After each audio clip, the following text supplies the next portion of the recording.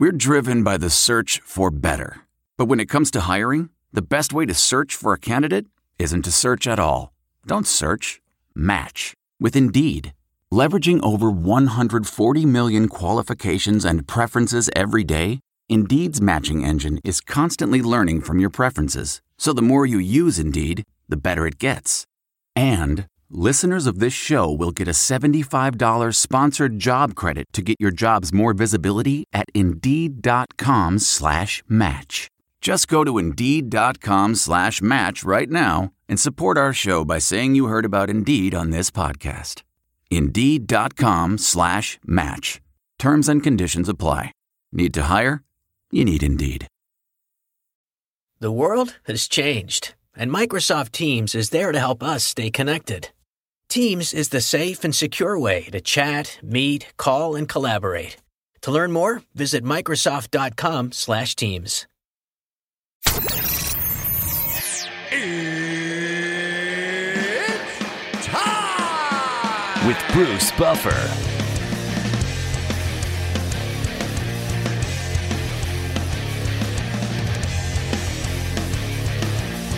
And now, it's time for the voice of mixed martial arts. We are live! It's Bruce Buffer.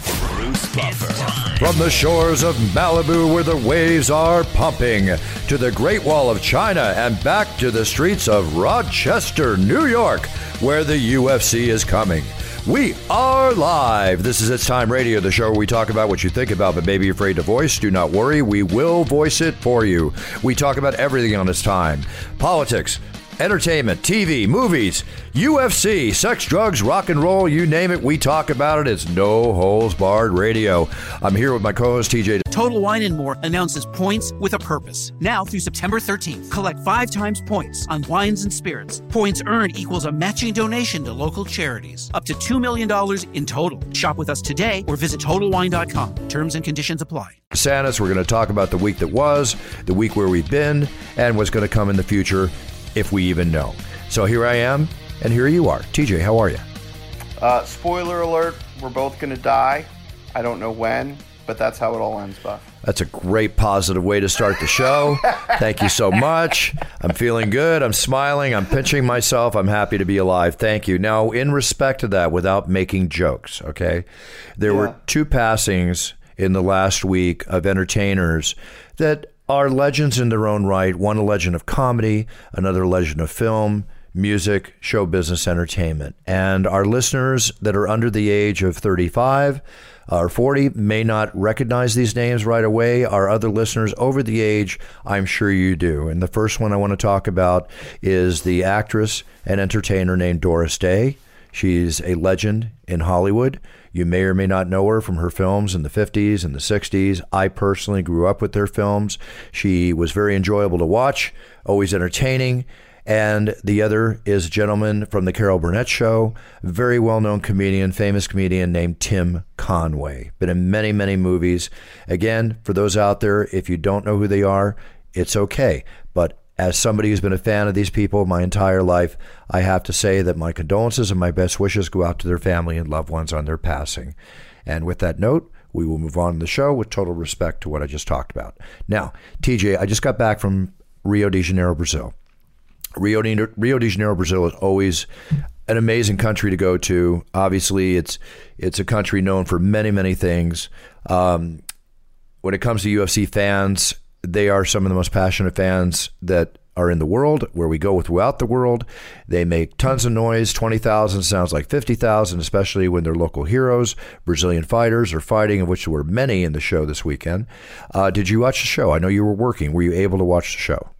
I was glued in front of the television, and what a crazy night. They say you're only as good as your last fight, and the Brazilians were not having a good night, but I think Jessica Andrade kind of turned that event upside down on its head, and I think the Brazilian fans in Rio went home happy. Yeah, they went home happy. Rose Namajunas obviously not going home too happy with her loss, but really, because she seemed pretty happy, which is awkward. Well, Rose has a great attitude. I know that there's been reports that she goes through some, stresses and strains the night before a fight. And I think all fighters do within their own rights. It has to be respected. But, she's a classy person, and she handles herself well before, during, and after the fight. She's one of my favorite fighters to watch. But let's say one thing. Before Jessica Andrade, mightily and warrior spirit-wise, picked her up and dumped Rose and knocked her out, which was the second or third. Was that the second one? The second what? The second slam? Slam. It was 2 slams, right? Yeah. There was 1 slam in the first round and then the second one in the second round. Right. And when that second round happened and Rose was knocked out, we were all worried because that was a very tough slam. You never know what the danger could have been from that. Let's face it. This is fighting and anything could happen. And God forbid the worst ever happens. We don't want to see that. So Rose got back up, handled it like the champion that she is. Jessica Andrade is now the newly declared strawweight champion, title holder of the UFC. But Rose was fighting one of the best fights I've ever seen her fight, TJ. She was on target. It was, she was really fighting a great fight. Jessica just pulled it out. This is an example of a mixed martial arts fight where anything can happen at any time in the octagon and fights can turn around. We've seen it happen so many times, more than we can remember. But what a way to end what was pretty much a very exciting night, and the fighters brought it, all of them. So any comments on Jessica Andrade as far as who her next opponent would be? And my next question is, do you think Joanna Jędrzejczyk is licking her chops to get back in and face Jessica for the strawweight title? I'm sure she is. I'm not certain that she should be the next challenger. For me, it should be the winner of Tatiana Suarez and Nina Ansaroff. That makes the most amount of sense for me. But I'm not the matchmakers. I don't make those decisions. But it seems like that would be the next logical choice. I also would side with Rose Namajunas getting an immediate rematch if she wanted to. The reason for that, she beat Joanna Jędrzejczyk and then had to prove it, and Joanna had an immediate rematch. I kind of think that favor should be extended as well to Rose, but I don't know. It seems like Rose Namajunas wants to take a minute, collect herself, and come back and make a more concentrated run. But for me, I think Jessica Andrade should fight the winner of Tatiana Suarez and Nina Ansaroff. Yeah, I agree with you. I would love to see Rose and Jessica go at it again, but Rose is obviously going to probably be suspended for a short period of time due to her being knocked out. I think it's a 90-day, if I'm not mistaken, or 60-day suspension. But very rarely do we see champions fight within a 60 or 90-day period. Exactly. So it's plenty of time for her to think, collect her thoughts. I heard mention that she's had a goal and a dream of being a firewoman. Going into the. If I'm not incorrect, did you hear that also? That's one of her aspirations. I haven't heard that, but it wouldn't surprise me. She's that type of person. Nothing would surprise me with Rose, honestly. If she never fought again, it wouldn't surprise me. If she fought in 2 weeks, it wouldn't surprise me. Exactly. So, anybody coming off a loss, much less a fight like that, they need their time. Take their time. She handled it with class. I really feel that we'll see her back, but we'll see her back when she's ready to come back, and we'll all love it when she walks in. Jessica, congratulations, Jessica Andrade. True warrior spirit displayed, as I said earlier. What a way to end the fight. Let's step down to the co-main event. Anderson Silva, Jared Cannonier. Anderson Silva, I heard through the grapevine, his knee was hurt in training. If that information was out there, it can almost make the opposing camp, if they hear it, train to go after that knee. I'm not saying that was the case, but in this case, we saw the great Anderson Silva coming out to entertain his home country fans, and he lost within 3 minutes due to that vicious kick by Jared that took out his knee. And again, I'm there. I have the best seat in the house right beside the octagon, and again, I heard Anderson Silva screaming in pain, just like when his ankle, did the 360 years ago. Very hard to watch, TJ. Now, watching this, I have to ask myself, okay, Anderson Silva's had a glorious career. He's one of the greatest of all times. There's no question about it.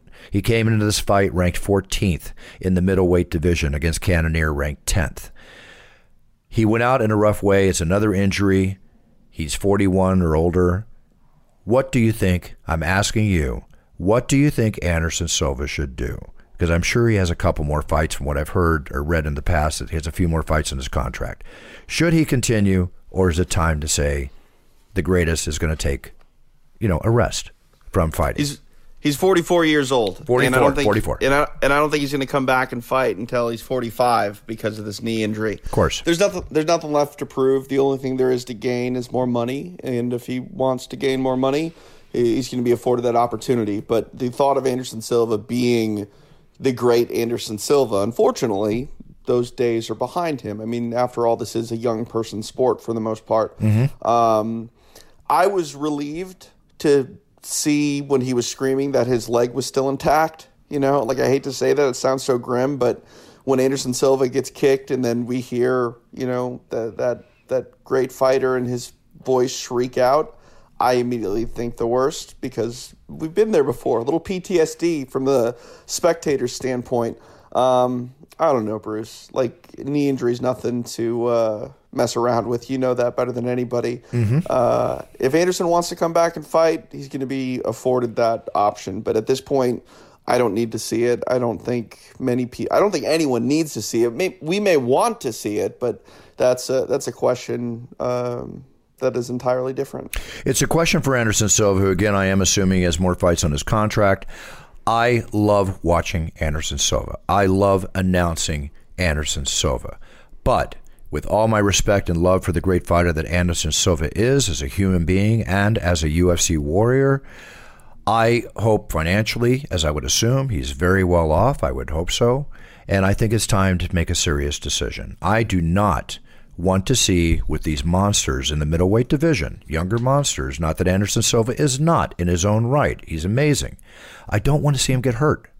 And that takes me over to my next question. I don't want to see BJ Penn get hurt. But I will say that BJ Penn, he came out. BJ loves to fight. He's been a fighter since 12, 13 years old. It's in his blood. He's one of the true warriors and legendary warriors of our sport. We all love to see him. And again, I love to announce him. He's my little brother, my little Hawaiian brother. We're great friends. And I feel for him as my friend. He came up against the formidable Clay Guida. But I will say one thing for BJ.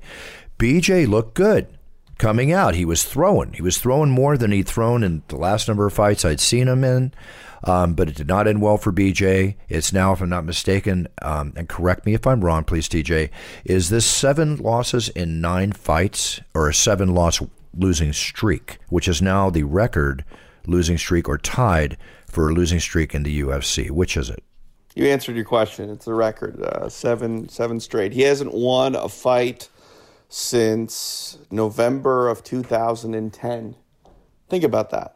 2019. That's a lot. It's been almost 9 years since BJ Penn won a fight. Right. But here's the thing with BJ Penn. It's the same thing as Anderson Silva. Yep. If he wants to fight, he's going to be afforded that opportunity. Exactly. Do we want to see it? Maybe. Do we need to see it? No. He has nothing left to prove.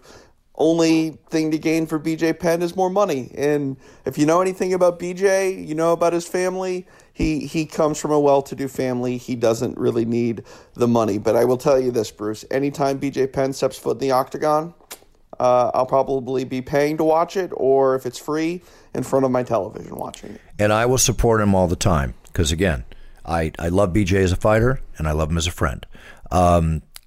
Clay Guida, proved himself to be the formidable opponent he is. Getting back to BJ, you're right. There's a lot of wealth in that family. We can't comment on personal finances because we don't know. But right. I would assume that BJ's made a tremendous amount of money in his career. And here's my thought. This is just a simple thought. I'm not sure what BJ does in the offseason. I'm not sure if BJ has prepared himself for when he puts down his guns, as I always comment on here in the show, putting guns down. What are you going to do? BJ is a born fighter. That's what BJ knows. BJ Penn, the Octagon Warrior. TJ, I think if he has the money that I assume he has and is comfortable, as I hope he is, I think it's a case of being bored. I think it's a case that he loves to fight. He just wants to get in there. Yeah. I mean, when you live in paradise and you come from a family that is well-to-do, what do you do for fun? You know what I mean? You fight. You live you live in Hawaii. It's like it's surfing or fighting, honestly. And for BJ Penn, I don't know. Like I said, I'm just as guilty as everyone else that says, oh, hey, maybe he shouldn't fight. But the second I hear BJ Penn is fighting, I get excited because it's BJ Penn. I'd love to see him go the combat jiu-jitsu route, which is, I think Uriah Faber's doing it, where it's that jiu-jitsu style competition that allows you to have open-handed palm strikes on the floor. BJ Penn, maybe not a lot of people know this, but his nickname is the Prodigy because with the relative ease that he got his Brazilian jiu-jitsu black belt that took him like 4 years or something like that, which is really unheard of. I think BJ Penn, if he still wants to compete, should go back to the jiu-jitsu world where he truly is a prodigy. He's one of the best. We haven't seen him there in a while. I'd love to see him get back on the mat and sort of, assert his dominance in that realm. Well, this is a very fast-growing sport, the competitive jiu-jitsu you're referring to. EBI, other organizations. Uriah Faber, I did not know that. I think that's really exciting, and it's a great way to stay healthy, to fulfill your competitive edge needs for fighting, and hopefully not suffer any injuries as you would in a full mixed martial arts, close-fisted knee and elbow fight. So right. With that being said, I'd love to see BJ do that, and if it's a question of being bored and being comfortable financially, again, as I hope he is, then that could fulfill that. But I'm like you, TJ, if I hear BJ is going to be in the octagon, I can't wait to announce him. I can't wait to watch. But there is think about that. Think about that for a second. What if Uriah Faber and BJ Penn met on the jiu-jitsu mat? Sign me up. Like, I'll pay for that. I'll pay for that. Most definitely. And if it's jiu-jitsu, I want to announce it. Are you kidding? That'd be incredible. Eddie Bravo, Take note. EBI, take note. That could be huge. All right. With that being said, all my respect to Anderson. All my respect to BJ, because that's all I do is respect them and like them. So it's their choice, their lives, they decide. And of course, the powers that be at the UFC are the ones that have to make that decision also along with them. So we'll see what the future holds, which takes us now to Jose Aldo. Jose Aldo fought a very strong fight against Alexander Volkanovski. With Aldo being rated number 1, Volkanovski being rated number 4, I would assume Alexander is now the number 1 featherweight contender in the division, correct? You would think so, but it sounds like Frankie Edgar's going to be fighting Max Holloway. So. Oh, that's right. And I love that matchup. I mean, Frankie is stronger and stronger. It's a featherweight. God, there's so many great fighters in that division. Alexander Volkanovski, I read, could not leave. I saw him on Sunday. He was down at the beach with one of his fighting partners. But I understand he got an infection in his foot. He couldn't even leave Brazil for a couple of days because he couldn't fly. When I go to places I want to stay, I come down with infections as well. So, no, I'm kidding. I'm not saying that he's playing hooky, but man, if you had to be stuck anywhere, why not? Why not paradise? Yeah, exactly. But it's a foot infection, so hopefully he can walk around in paradise, however that took place. But congratulations to Alexander. Jose Aldo, you're such a warrior. Jose Aldo, looking strong. I got no problem Jose Aldo coming out and keep on fighting. I mean, he was number 1. Now I don't know where this pushes him in the rankings, but he's still at the top of the division.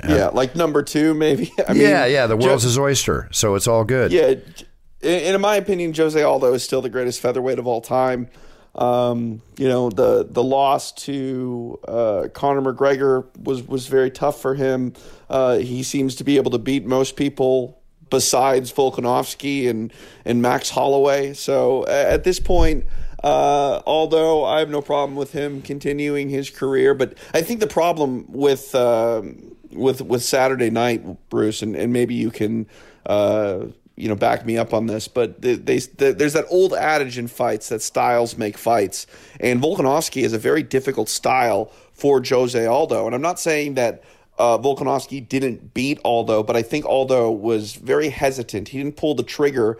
And on the commentary, I think Dominic Cruz said it a couple of times. It felt like Aldo was fighting not to lose. And you just can't do that in the octagon, especially with 3 rounds. You don't fight for 7.5 minutes. It takes 7.5 minutes to start, and the fight is pretty much lost for you. And I feel like that was sort of the case with Aldo. Volkanovski is so dangerous with the way that he fights that if you get behind, you can never really get back into the fight. And I think, unfortunately for Aldo, that was a little bit of the case on Saturday in Rio.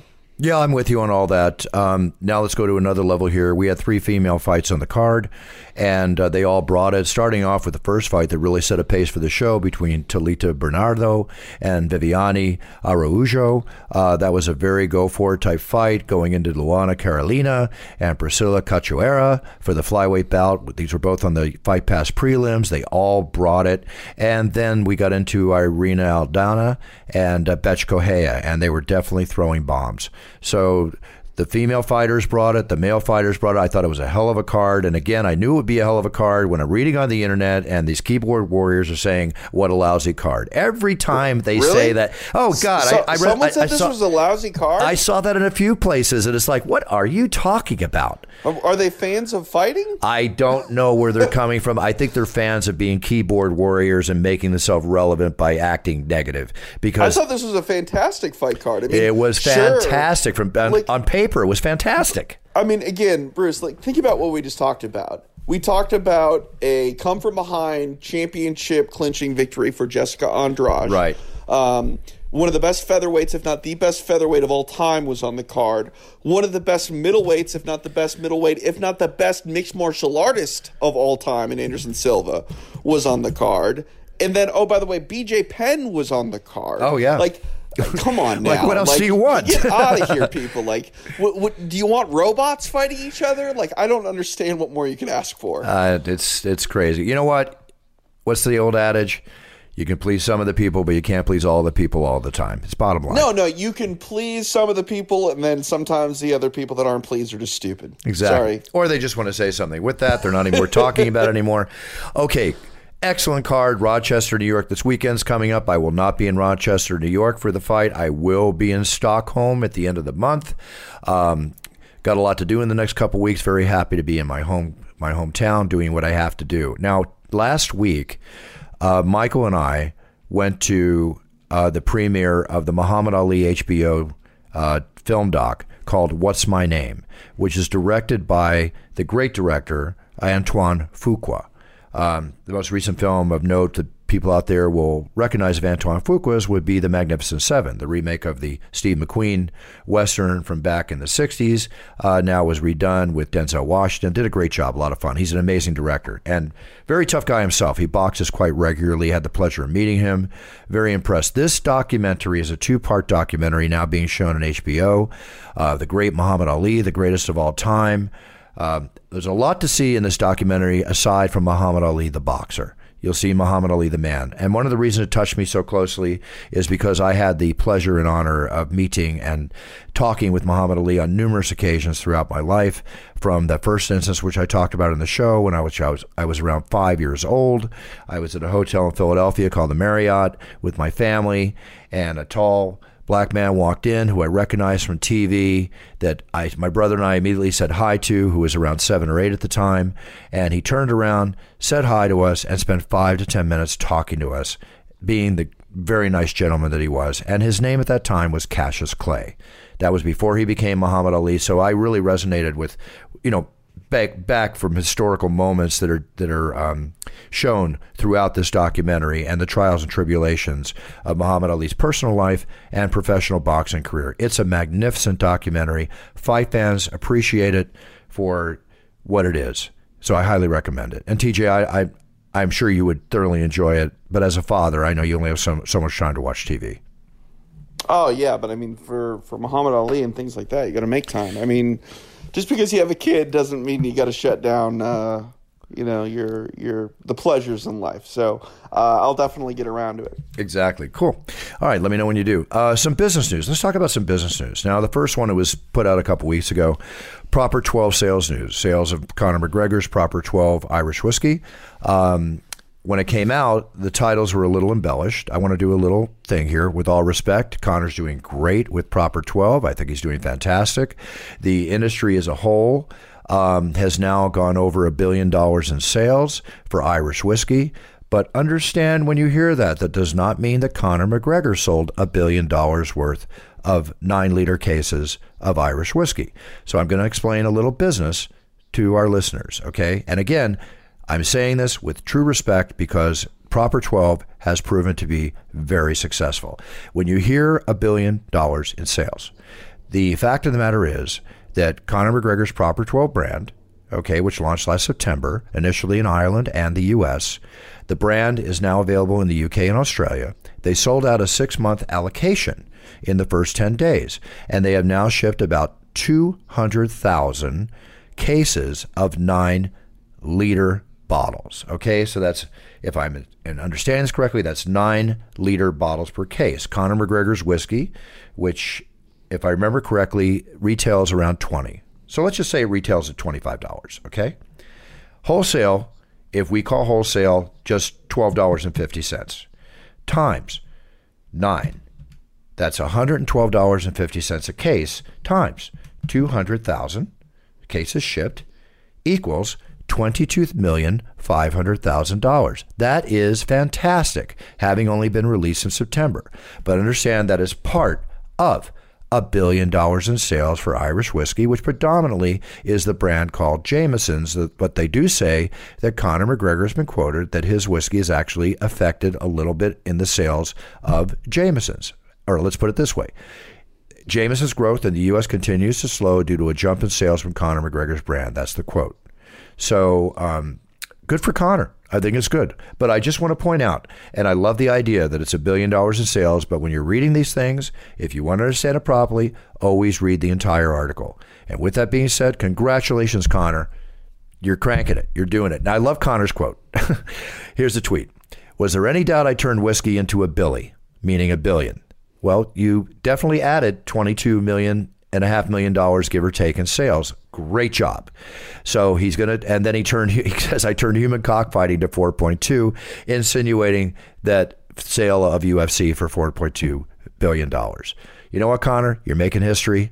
The numbers are there. They might be a little off, but the numbers are there. Congratulations. And Proper 12, go for it. If you haven't tried it, try it. Decide on your own opinion. But I always admire success in business. Any comments on that, TJ? No, I mean, Conor McGregor continues to do things that are crazy, and it's crazy. Crazy in more ways than one, no comment. Right. Yeah, okay.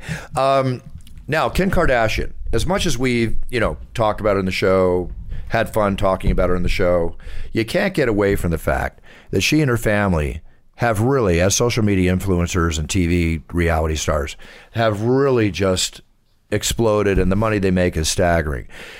Kim Kardashian is involved in a court case right now. I won't go into the details, but in the court case, it comes out what's been said in the court. So Kim justifies that she gets between $300,000 and $500,000 for a single Instagram post. That's amazing, isn't it?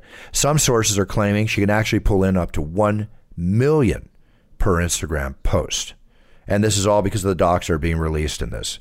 Staggering numbers. You get down to her sister, Kylie Jenner, already been declared a billionaire because of her brand that she does. We call it a Kylie Empire. But, she sells many different things. And now she's going into another thing, which is going to be including a line of hair care products. She's trademarking a name called Kylie Hair. It's going to have shampoos, conditioners, oils, gels, mousse, and dye.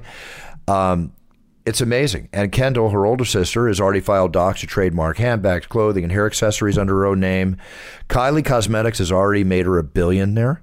And now Kylie Skin is set off to do massive success as well. So no matter how you cut it, they're capitalizing on brand, they're capitalizing on themselves, and they're producing and making a lot of money. This is doing good business and making your brand work. This whole social media it's amazing what it's done for so many people and will continue to do. And that's why people are attacking it, trying to become social media influencers, whether they're doing it the right way or the wrong way. It's a whole new world of marketing. And in business out there, and I'm saying this to business owners, if you don't adapt to the new forms of marketing, such as social media, you possibly could be left behind depending on what the product or venture you're selling is. Staggering numbers. I love seeing people make money, but in this case, the rich get richer, but they're getting richer because they're making the right moves. Now, there's a few stories here that I want to go through, and I have to excuse myself to our listeners, but for some reason, my server on my email has been hacked, the company, and they have a security running today, and I have absolutely no ability to use email. So I couldn't prepare my usual show thing correctly. I'll tell you something you might get a kick out of here. You know who Kevin Hart is, of course, right? Of course. Okay, well, Kevin Hart, and again, my email's not working, so bear with me, please. Please, please, please. This is crazy. God, I want to just, little things can definitely irk me from time to time, as you know, TJ. Trust me, I know. I'm living in a technical nightmare today. Yeah, you're going through it too. That's why we're doing it. All right. Kevin Hart, a friend of mine, a poker player, poker pro, named Antonio Esfandiari. He's been on the show. Been on the show. He's a friend of the show. And we play poker together, and we played in the pro. You guys had a bet going on. I don't know if you ever paid out or if you ever paid out. Do you remember what that bet was? Because he makes... It was he wouldn't come to like LA without saying hello to you, or you wouldn't come to Vegas without saying hello to him. And if that happened, I don't know, something like that. Maybe we can go back and find the archive of that show. Yeah, I'd like to collect. I mean, he moved to LA and he invited me to poker game at his house about 2 months ago. So maybe he won. Maybe I won. But anyway, Kevin, maybe I didn't say hi to him when I walked in the door. Who knows? Antonio makes what they call prop bets every day of his life. Now, he took up boxing. Okay. Antonio took up boxing. Antonio told me he'd never been hit in the face. He'd never boxed in his life. Kevin Hart is also a big poker player in cash games and such and tournaments. And he and him got together. They decided to have a 2-minute round fight. Okay. So they fought a few weeks ago. And he asked me to announce it, but I was out of town doing a UFC.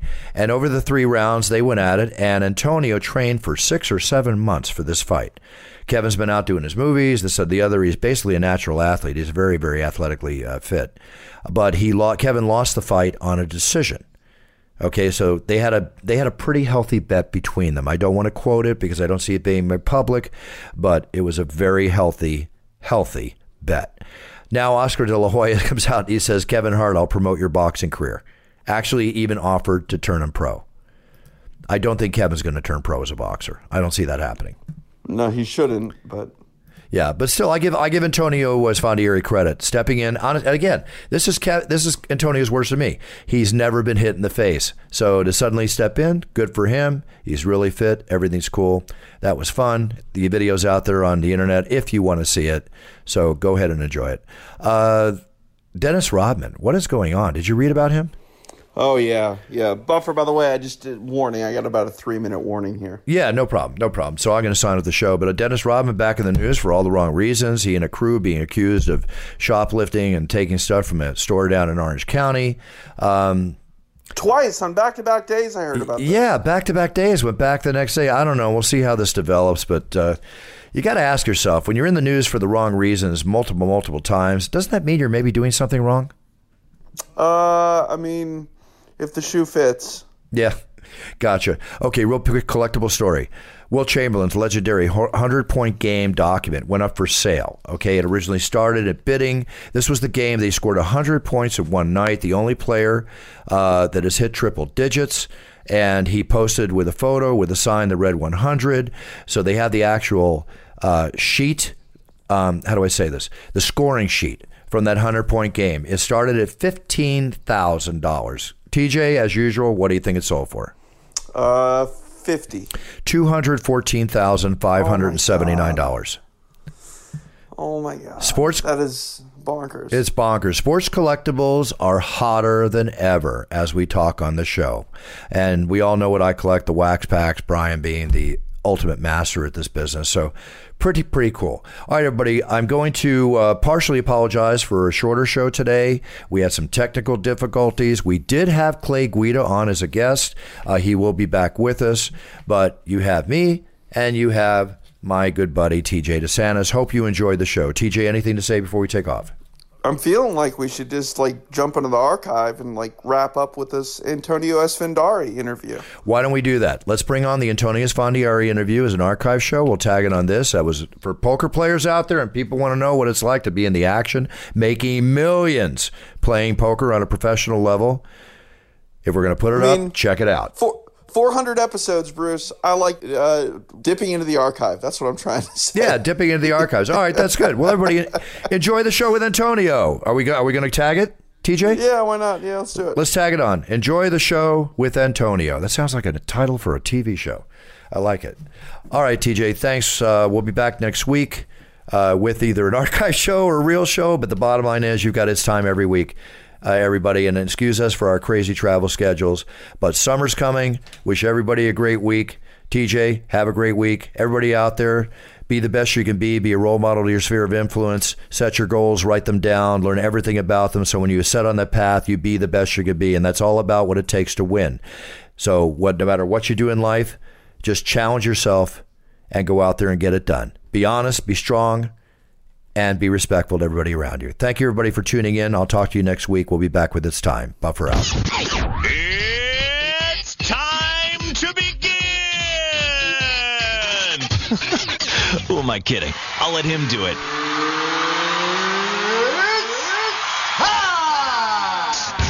Now, back to the voice of MMA, Bruce Buffer. Hi, Bruce Buffer back on the SureDog Radio Network, and now bringing on a very special guest, a man who's achieved something in life that most people, if not everybody, dreams of. A man who's won 2 World Poker Tour championships, 2 World Series of Poker bracelets, and now, after paying $1 million, enter the big one for one drop in the World Series of Poker. He's not the $6 million man. He's not the $10 million man. This is the $18 million man, Antonio, the Magician Esfandiari. Antonio, welcome back on It's Time Radio. Dr. Buffer, how are you, sir? I'm doing great. I'm proud. I'm jealous. I'm envious.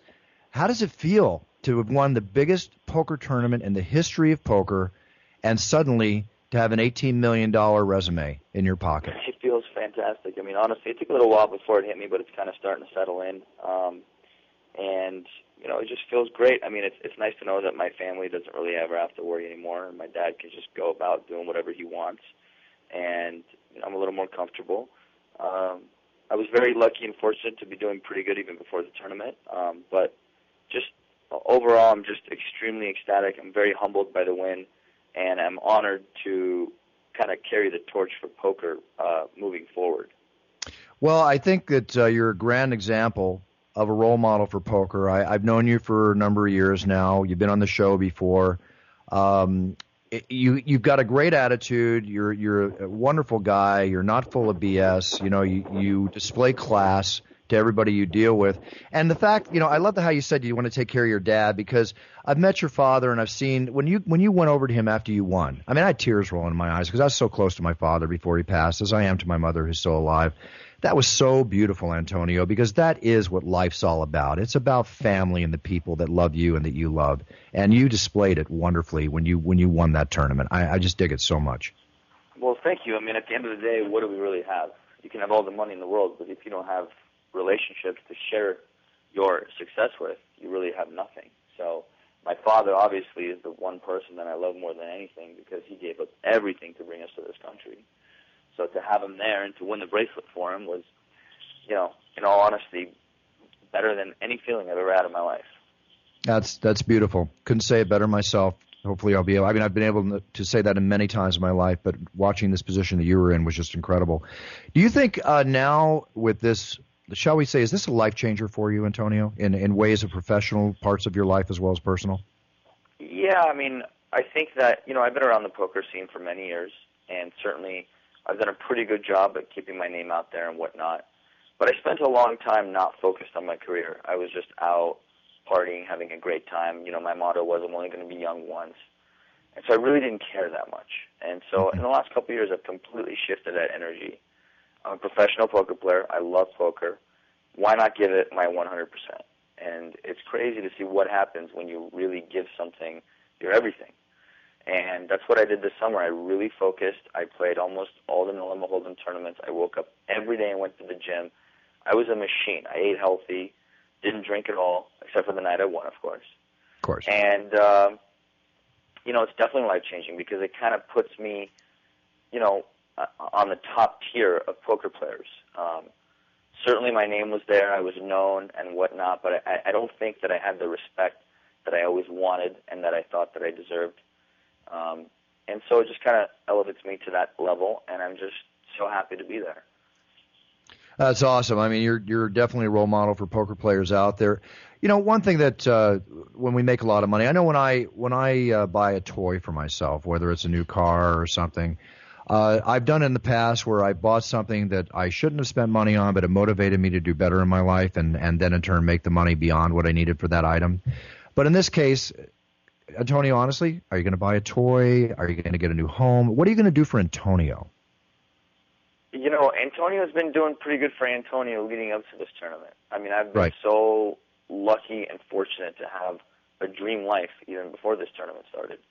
And so now, you know, I think certainly I want to buy a home in a city that I think I'm going to raise my family in.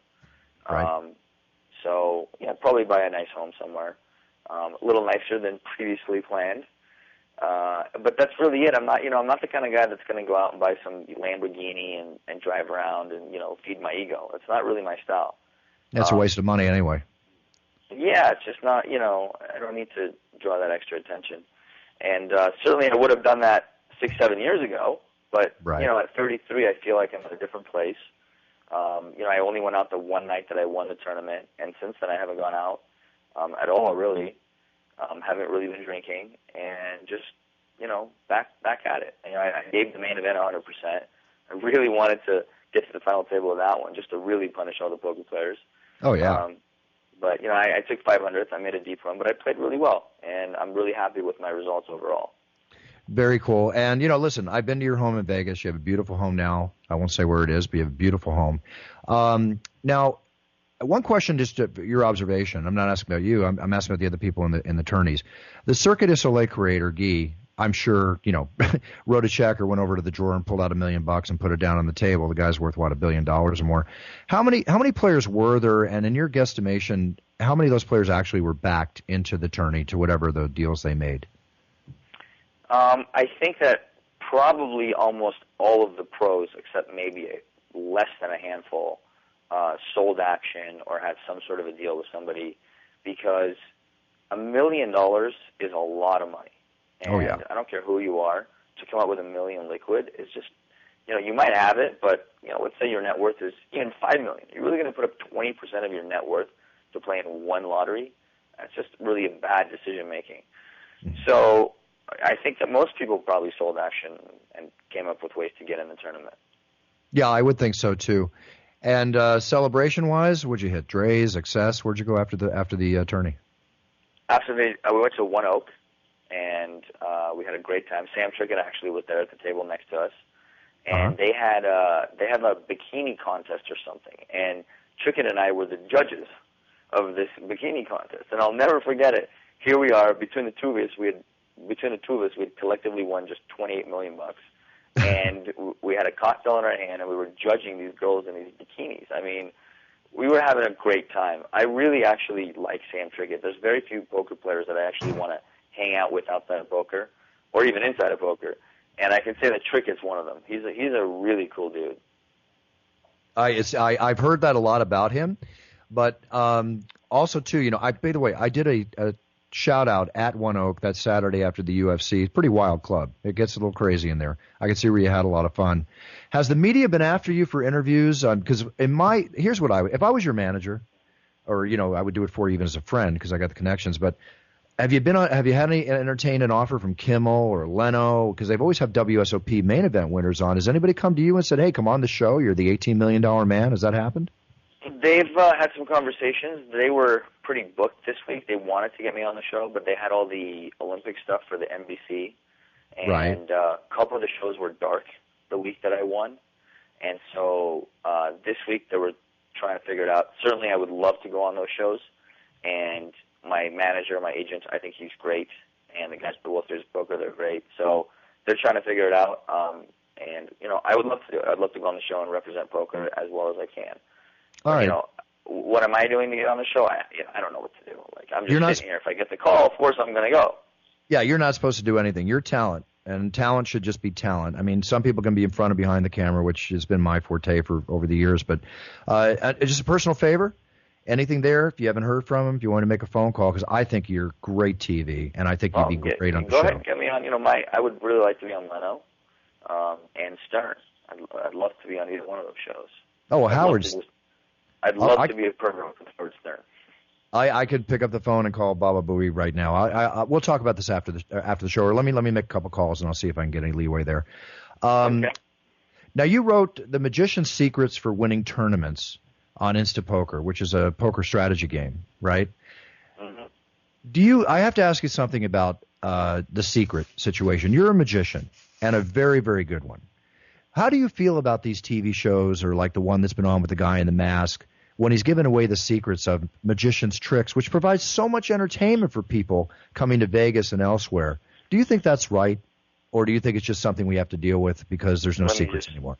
Let me tell you what I think. The guy that did that is a guy named Valentino, and he had a couple of shows that really weren't doing too well, and he's a pathetic human being because he took an entire society of magicians' secrets, which we as magicians have spent so much time and energy preserving, because once you know the secret, it's not really that interesting anymore. And so years and hundreds of years of, not sharing these secrets with non-magicians, and he just threw everybody under the bus in an attempt to go make himself money and backstabbed everybody in the business. So, in my eyes, I think that's a very scummy thing to do. Absolutely. So it's kind of like multi-accounting, online. It's just not right. Yeah, no, I can't agree with you more. Enough said there. Speaking of online, the state of online business. I mean, obviously, you were on Full Tilt's team. Is that correct? No, you had your own site. The site that you were part of? What was that? I don't even want to talk about it. It was so pathetic. Yeah. I was not associated with Full Tilt. I was never with PokerStars. I was with UB like 28 years ago, right? Before any of the crap ever went down. And that's it. Other than that, I'm not really tied to any of the sites, and haven't been for quite a while now. I'm just kind of waiting for the right opportunity, and of course, winning the one drop kind of puts me in the right place. Oh, the right place for a huge deal. I was on Full Tilt's team, as you know, and I got screwed as everybody else did. Right. And I'll tell you a funny story, Antonio. They called me up 2 months before the Black Friday, and they said, listen, Bruce, we're going to put you in all the TV commercials now. Instead of a friend, we're making you a pro. We're going to give you a very large budget for the WSOP. We even worked out a 70-30 deal, which was normally 50-50. I was so high on the hog because I liked the deal I had just being a friend of Full Tilt and being on their team. But now I was going to go to another level, which would have been good for as long as I'm alive, as long as they're alive. And that all went out the window. It's, like you said, pathetic. But when it does come back, it's going to come back hopefully stronger than ever, hopefully good. You, of all people, are going to get one of the biggest sponsorship deals from whoever is righteous for you. And I hopefully look forward to the same thing myself. But do you see this happening in the next year or two? Yeah, I mean, it's definitely going to be a state-by-state starting process. Right. I do see it that they kind of mingle everything together. And, it's only a matter of time before the U.S. government realizes that it's truly a game of skill. And, all the tax dollars that they're not getting as a result of not legalizing is ridiculous. So, in the state of Nevada, it's already legal, and certain sites are getting ready to launch. And so moving forward, I think it's going to be an amazing process, and I'm just so happy to be a part of it and involved. I'm already talking to a site, and I think it's going to be really good. I agree. I guess I'm agreeing with everything you say because you're righteous in everything you say. I'm looking forward to it. Can't wait for it. But until then, my live game has actually gotten better. I'm now at the Hustler Grand Slam finals. I won it 2 years ago down here in California, the main event. And now I just competed, I think, 4-day start day with about 1,200 entries, and it's going to be me and about 55 others going back tomorrow to play for the final table and the winnings. So it's not $18 million, Antonio, but it could be $75,000 or more, and I'm actually quite excited, as who wouldn't be, right, for the opportunity? Hey, 75 dimes is 75 dimes. No matter how much money I win, 75 dimes will always be a lot of cheese. Yeah, absolutely. Absolutely. And now, if you, when you bink to 75, if you want to flip for it, let me know. That's the thing. TJ, Antonio's a prop bettor. I got to be careful. We discussed that once when you were on the show last time. And I'll be willing to do it. But, Antonio, you're so much better at that than I am. And I know you'll get me in some way, shape, or form eventually. It's like if I play you live in a cash game, sure. It's like I remember I played Kenny Tran one time, and I took a $15,000 pot off him in a cash game with Phil Locke at the same table. But I only played the game for 2 hours. I guarantee if I was there all night, like as it would happen if I was playing against you, you'd have the keys to my car by 7 o'clock in the morning. So I got to be careful against people like you. You're just too good at poker. I don't know about that, but thank you. I'll take the compliment. You got it. Listen, the mental preparation and discipline for a big poker tournament, to me, aside from the physicality, is the same as a fighter's mentality. To win, you go in to get knocked out. You go in to knock the guy out, or you could get knocked out, be offensive, defensive. ESPN called poker a sport a few years back and classifies it as such. And quite frankly, I do when it comes to the marathon of hours and the exhaustion, like when I played 16 hours on Saturday, you know how I felt when I left that place. Do you consider poker a sport, and why? Well, that's such a good question. I've been back and forth with this question for a long time, and I'm kind of on both sides of the spectrum. I think that on some levels it is a sport, and some levels it's not. Certainly any sport takes mostly physical endurance, and of course there's a lot of mental focus and ability and that goes into it. It's like a big formula. Poker, it's a battle of the wits, but certainly the better shape you're in, the longer you can focus, the more dedicated you are to your health and being totally present at the table and maintaining your engagement and your focus. That all goes into the sport aspect of it. So if you're asking me if poker is a sport, I honestly can't say yes or no. I want to say that on some levels it is, and some levels it's not. Well, I noticed with you, I think when I saw you at the World Poker Tour over at Commerce a couple years ago, I commented because you look like you are training, working out, and doing what it takes to be good at this, which involves being in the best shape you can be. I personally, I'll train in the morning, eat a power breakfast, do a little meditation. I don't drink when I play except maybe a little Kahlua in my coffee. Outside of that, it's all about getting ready for the game. And that's what you did. I mean, isn't that what you have to do every day? I mean, if you're playing the main event, is that what you do in the morning? You get up right, like you mentioned it earlier. Do you approach it with that kind of discipline every day that you're in it?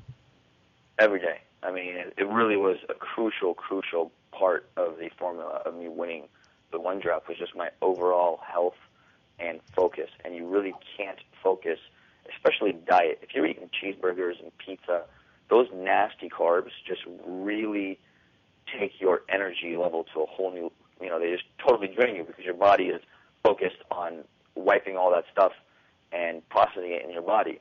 Whereas if you eat really clean, like a nice piece of fish, tomato salad, some octopus, something like that, your body's not busy working, and so you have more juice to focus and concentrate at the table and not be lethargic. And so for me, I honestly don't think I would have done as well if I wasn't in the shape that I've been in. And it's not just poker. I mean, my life in general, I've really focused on health, and I eat really clean. I work out almost every day, and it's kind of like life units. You only have so many life units. So why not live the best life that you can with the precious life units that you have? That's kind of how I look at it. Absolutely, 100%. Two more things before I let you go. I know you're a busy guy. For you, I got all the time in the world. You're Dr. Buffer. Come on. All right, sounds good.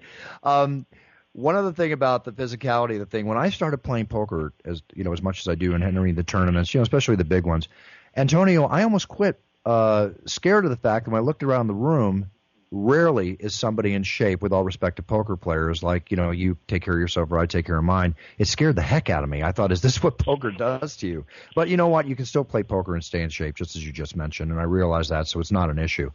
The other question I have, your buddy Phil Locke. Come on, man. How jealous is he of this one? No, it's so funny because Phil and I have been competing since day one, ever since we started playing poker together. And I'll never forget when I won the LAPC Poker Classic, 29 years ago or something. And I just really left him in the dust. I just totally passed him as far as poker notoriety and, being in the eyes of the public. And he, the next day, goes and wins the Celebrity Invitational WPT and just catches right up. And so it's been a battle for many years. And, when he broke the Guinness Book of World Records, he kind of passed me up. And we've always had an ongoing joke about who is more, who's ahead of the other guy. And it's kind of funny because after the one drop, there's really just, there's just really no question. I mean, and I'm not saying this to be arrogant, but it's just nice to punish Phil Laak because it's going to be pretty hard for him to catch up now. Oh, I can thoroughly understand because I've seen you guys play off each other for years now. And let's face it, will he ever catch up to this? Will anybody ever catch up to this? And speaking of which, are they going to do it again next year? Because I would love to go out, and I'm not going to put up my own money. I'd try to raise the funds. But you think they'll do this again next year? You think there'll be another one? There's a reason why I hope they do it and a reason why I hope they don't do it. I hope they do it because a lot of people get to drink clean water in the world. And just to know that we probably saved some lives is pretty strong. Makes you sleep good at night. Tell the public what you mean by that, because I don't think the people listening are not quite aware of what part of the proceeds went to. So the buy-in for the tournament was $1 million, and the charity behind the founder of the tournament, Guy Liberté, he's the guy that started the Cirque du Soleil shows and all that. He's a very wealthy man, but he's got a big heart, and he's a giver, and so he started this charity foundation called One Drop. And the main purpose and goal of this organization is to deliver clean, drinkable water all over the world. And so, as a result, kids and people that don't have access to drinkable water have water. And we all know how important water is. And so, out of the $1 million buy-in, $111,111 was taken out from each entry and given to this charity. So, when I give $1 million, $111,000 went to the charity, and the rest went to the prize pool. And that was done for 48 players. So the charity got a check for over $5.3 million as a result of this tournament. So that's awesome. We did a good thing. I was so touched, and after I won, I was just so honored and humbled. I took it upon myself to ship another $111,000 in addition to the original $111,000 that was taken out of my entry fee. So I just feel like I was so lucky and fortunate to be in the spot that I was in, so I couldn't help myself. Kudos to you. Thank you, sir. But anyway, that was it. I mean, the charity made a lot of money. So next year I hope they do it for the charity aspect, but for my own personal selfish reasons, of course, I'm like, I hope they just never have another tournament like this ever again. That way, it can't be topped, and I can just remain on the top of the biggest money win ever for quite a while. Well, I obviously knew that reason before you said it, and I could see your point there. Listen, you were at the UFC, sitting, right beside the octagon in the front rows, the whole bit. I know you enjoy the UFC. Do you have a favorite fighter? I mean, do you have somebody that you say was your favorite, or a couple of them? Yeah, I like Georges St. Pierre. I think he's such a badass. And I really appreciate Forrest Griffin for his heart. I mean, the guy can take a freaking beating, and he just doesn't give up. And it was amazing to watch them fight. And I really respect Phil. I mean, the guy he was on the ground getting plummeted, and he just, didn't even flinch an eye. It was insane. I was thinking, thank God I play poker. I mean, these guys are just beasts. Yeah, they are the beasts of the octagon, but they're just such great guys. Of course, the one, thing about Forrest, they make jokes, run, Forrest, run. I mean, he runs out of the octagon before I get a chance to make the announcement, but I never saw Dana get up and move so fast in my life on that one. But it's always a never-ending supply of exciting events when it comes to the UFC. Anyway, Antonio, we've got to take a break. We got to go on. It's such a pleasure to have you on the show. I can't wait to be sitting across from you on the felt myself at a future tournament. I bet. My only problem right now is time. That's my biggest thing, but I can't argue with the alternative that's controlling my life along with my other businesses, which is my beloved UFC, so not worried about that. Antonio, I don't want to say drinks are on me because they probably should be on you, but drinks are on me when I see you because I'm so proud of you again. Congratulations. It's just amazing, and I doubt you even come down yet, from the wonderful high it has to be in this position, but just major kudos, man. The preceding podcast was a TJ DeSantis production. Comments, questions, and inquiries can be directed to DeSantisProd@gmail.com. Hi, this is Stephanie from Safeway. Exciting news! Safeway, Chevron, and Texaco are offering even more savings at the pump. Now through September 8th, shop at Safeway and redeem up to $1 per gallon in gas rewards at participating Chevron and Texaco stations and at Safeway fuel stations. Shop Safeway this week and earn up to $1 per gallon in gas rewards. This is Stephanie from Safeway, and we'll see you soon. Maximum gas reward at participating Chevron or Texaco stations is $1 per gallon in a single fill-up, up to 25 gallons for a limited time. Other restrictions and exclusions apply. See complete details in store or at Safeway.com. Total Wine & More announces points with a purpose. Now through September 13th, collect 5 times points on wines and spirits. Points earned equals a matching donation to local charities. Up to $2 million in total. Shop with us today or visit TotalWine.com. Terms and conditions apply. Look around. You can find cars like these on AutoTrader. Like that car right in your tail.